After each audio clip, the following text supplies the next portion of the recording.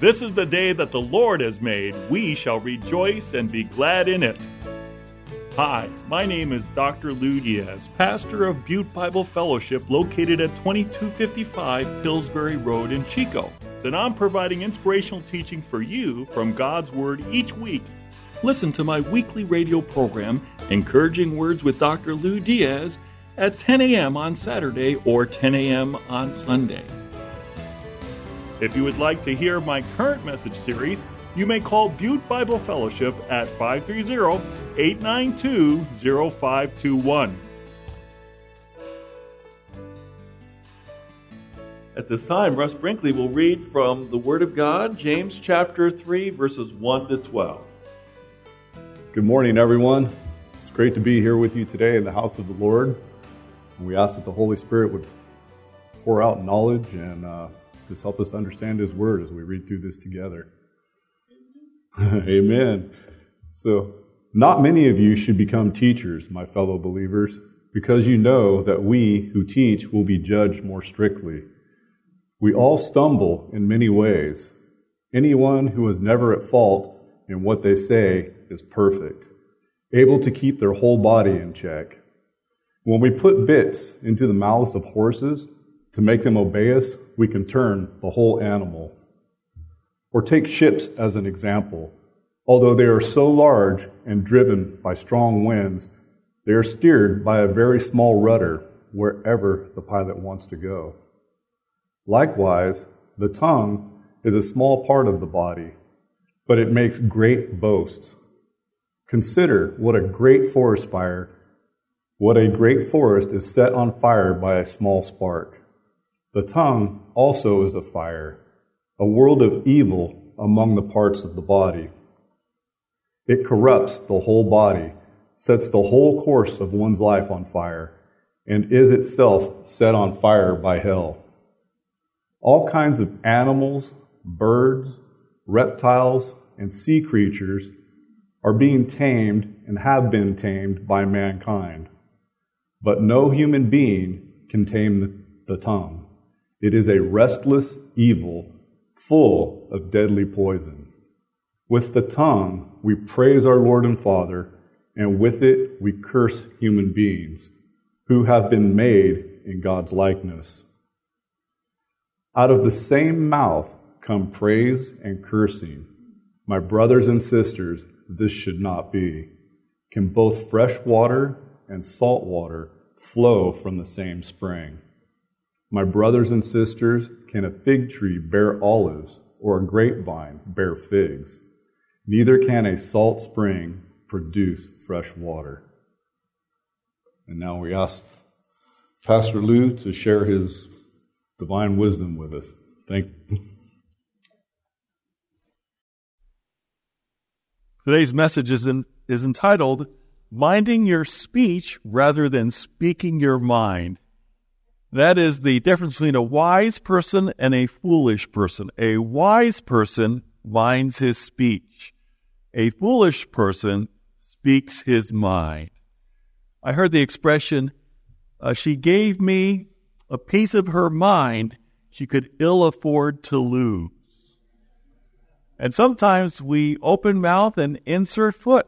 Sometimes we say a word and it is so hurtful and painful it could even affect the relationship negatively. Our mouths, our tongues, our words, they are powerful in terms of how we use them. And we're going to look at that today. Okay, my battery is gone on that one. Oh, okay. So why do we need to mind our speech? 4 reasons. Number 1, we are accountable for what we say. Number 2, words have the power to direct lives. And number 3, uncontrolled speech causes damage. And number 4, only God can help us tame our words. Let's look at the first one. But before we do, I heard that this is the verse to put on your cell phones.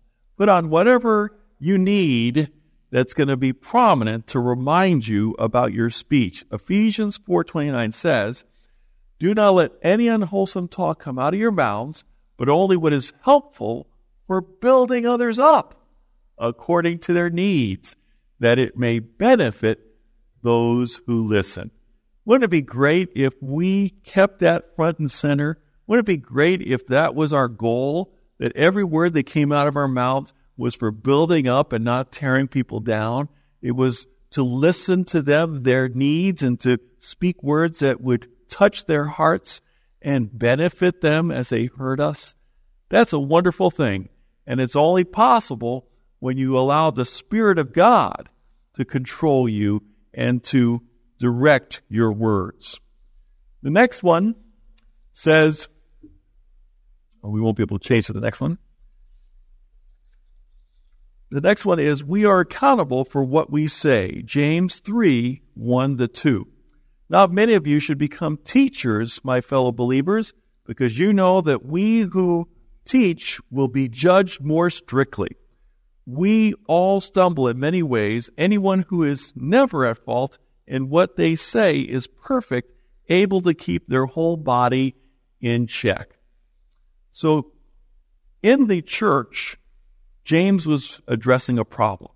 The problem was many people wanted the upfront role of teacher. They wanted to have the authority. They wanted to have the accolades. They wanted to have the attention. They wanted to have the influence. But James was sobering them up by saying, not many of you, of the many who want and clamor for that role, should become teachers, my fellow believers, because you know that we who teach will be judged more strictly. Notice how he said, my fellow believers. My fellow believers is this to remind them that the ground is level at the foot of the cross. We are fellow believers. Whether you're a teacher or not a teacher, we're all servants of the Lord. Is that not true? And so many of you should not become teachers, my fellow believers, because it's not a raise in position or status. It's a serious responsibility. Let him who speaks the word of God speak as if he's speaking the very oracles of God. May the one who speaks be accurate in handling the word of God, a teacher who need not be ashamed. And so we are accountable for what we say, and the Bible says that we will be called to an account. Now, what does that mean?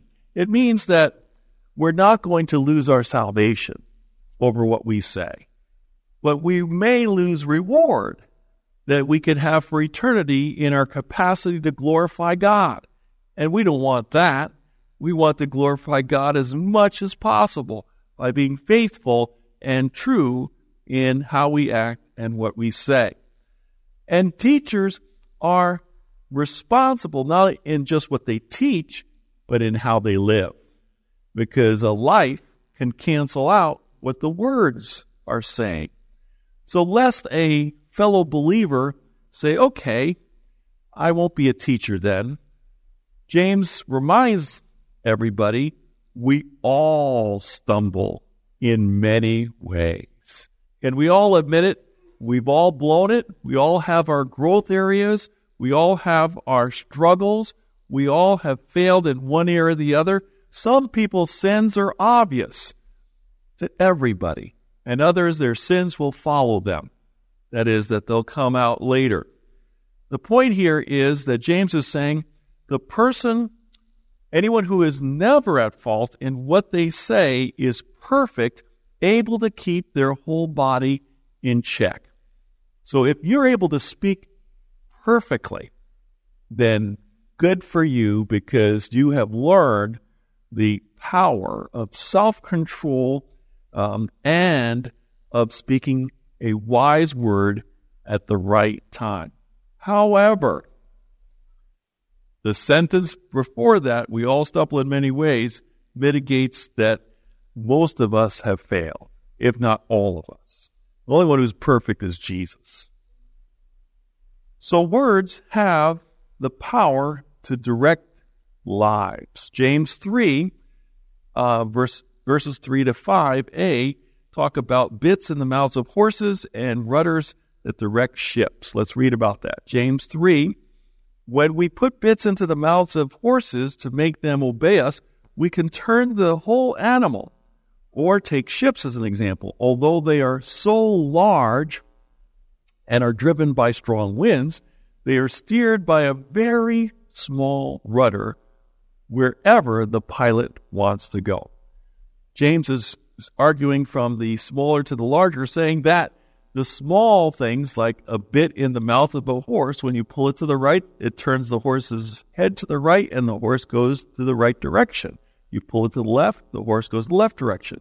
A rudder, you move that, and it moves in the opposite direction you want it to go, as the rudder directs. So, the point here is, words have the power to direct, and James brings that home with the punchline in 5a. Likewise, the tongue is a small part of the body, but it makes great boast. The book of Proverbs says, there's life and death in the power of our words. So our words are powerful, and they can give direction to us and direction to those we speak to. They have the power of influence, and that's why we need to be careful what we say. Let's say somebody needs encouragement, and you just said, you could never do that. Guess what you just did? You crushed their spirit. You poured water on their fire. You dashed their dreams, and they may never achieve what they were hoping to achieve just because your word was critical and negative and destructive. So we've got to be careful what we say. Our words are like arrows. Once you release them, you can't grab them back. And we're accountable for our words in that, let's say a gossip goes to the priest and confesses, I'm sorry, priest, I've said a whole bunch of negative things about you, about the church, and everybody in the church. How many Our Fathers and Hail Marys do I need to say to get forgiven for this? And the priest tells him, you know what? I want you to take a pillow filled with feathers, and I want you to go to the top of the church steeple, and I want you to shake all the feathers out of the pillow, and then I want you to collect all the feathers. That's the power of words, uncontrolled and unedited and just spoken out with any sense of appropriateness. To gather every one of those feathers is to realize the negative impact that gossip, for example, can have. Uncontrolled speech causes damage. Verse 5b is where James changes and saying, consider what a great forest is set on fire by a small spark. Now, many of you can think about this practically in your own lives because you survived the campfire in paradise. A small spark started the great fire that burned down this town of paradise 5 years ago. And so we consider a great forest fire started by a small spark. And James says the tongue also is a fire, a world of evil. Now, this description he's going to get to about the tongue is pretty bad. Dentists wouldn't want to work on you if they knew what the tongue was like. The tongue is a fire. It's a world of evil among the parts of the body. It corrupts the whole body, and it sets the whole course of one's life on fire and is itself set on fire by hell. That strong view that James has, inspired by the Holy Spirit, is telling us that the tongue, left by itself, without any taming, without any controlling, without any direction, will wreak disastrous havoc. Because Satan wants to get a hold of your tongue and get you to tear people to pieces, to accuse them to say things that are demeaning, and so forth. In Ephesians chapter 4, 26 to 27, do not let the devil have a foothold in your anger. The point here is, don't vent out all of your anger, throwing everything at that person, including the kitchen sink, because Satan is just handing you the stuff to throw at that person. He wants your tongue to do damage. Someone says, I don't have much of an anger problem, but when I do blow, I'm like a volcano. And boy, the destruction after that is pretty bad. So the tongue is a fire. James is saying this so that you not have a negative view of yourself. You just realize the depth of the problem of sin that needs to be dealt with. Now, Jesus got to the heart of this literally when he said, it's not what goes in your mouth that defiles you. It's what comes out of your mouth from your heart. So our words really come from our hearts. And if our hearts are corrupt and they're controlled by Satan and he's got influence in our lives, we're going to resemble him in lying and cheating and tearing people down and all manner of evil. So this is a ungenerated tongue, but yet Christians can struggle because of our spiritual battle between the flesh and the spirit. So only God can help us tame our words. James 3, 7 to 12. All kinds of animals, birds, reptiles, and sea creatures are being tamed and have been tamed by mankind. But no human being can tame the tongue. That point is so key. It's saying the tongue is restless evil set on fire by hell itself. Animals can be tamed, but the tongue cannot be tamed. Wretched man that I am, who can deliver me from this body of sin? That's what Paul said in Romans chapter 7. The answer is only God. Only by the Spirit of God can we tame the tongue, because it is a restless evil full of deadly poison. This is like the hymn, A Mighty Fortress is Our God. If you read the words to A Mighty Fortress is Our God, Martin Luther does not paint the devil as a wimp. He paints the devil as an incredible enemy, but he upholds Jesus as the victor. We in our own strength, our strength would be failing against such an opponent as Satan. But if Jesus, had not been on our side, we would not be able to have victory. The tongue can be tamed by trusting in Jesus Christ as your Lord and Savior, and by asking the Holy Spirit to give you wisdom and discernment before you open your mouth, before you speak, and to check your heart and your attitude towards people and situations.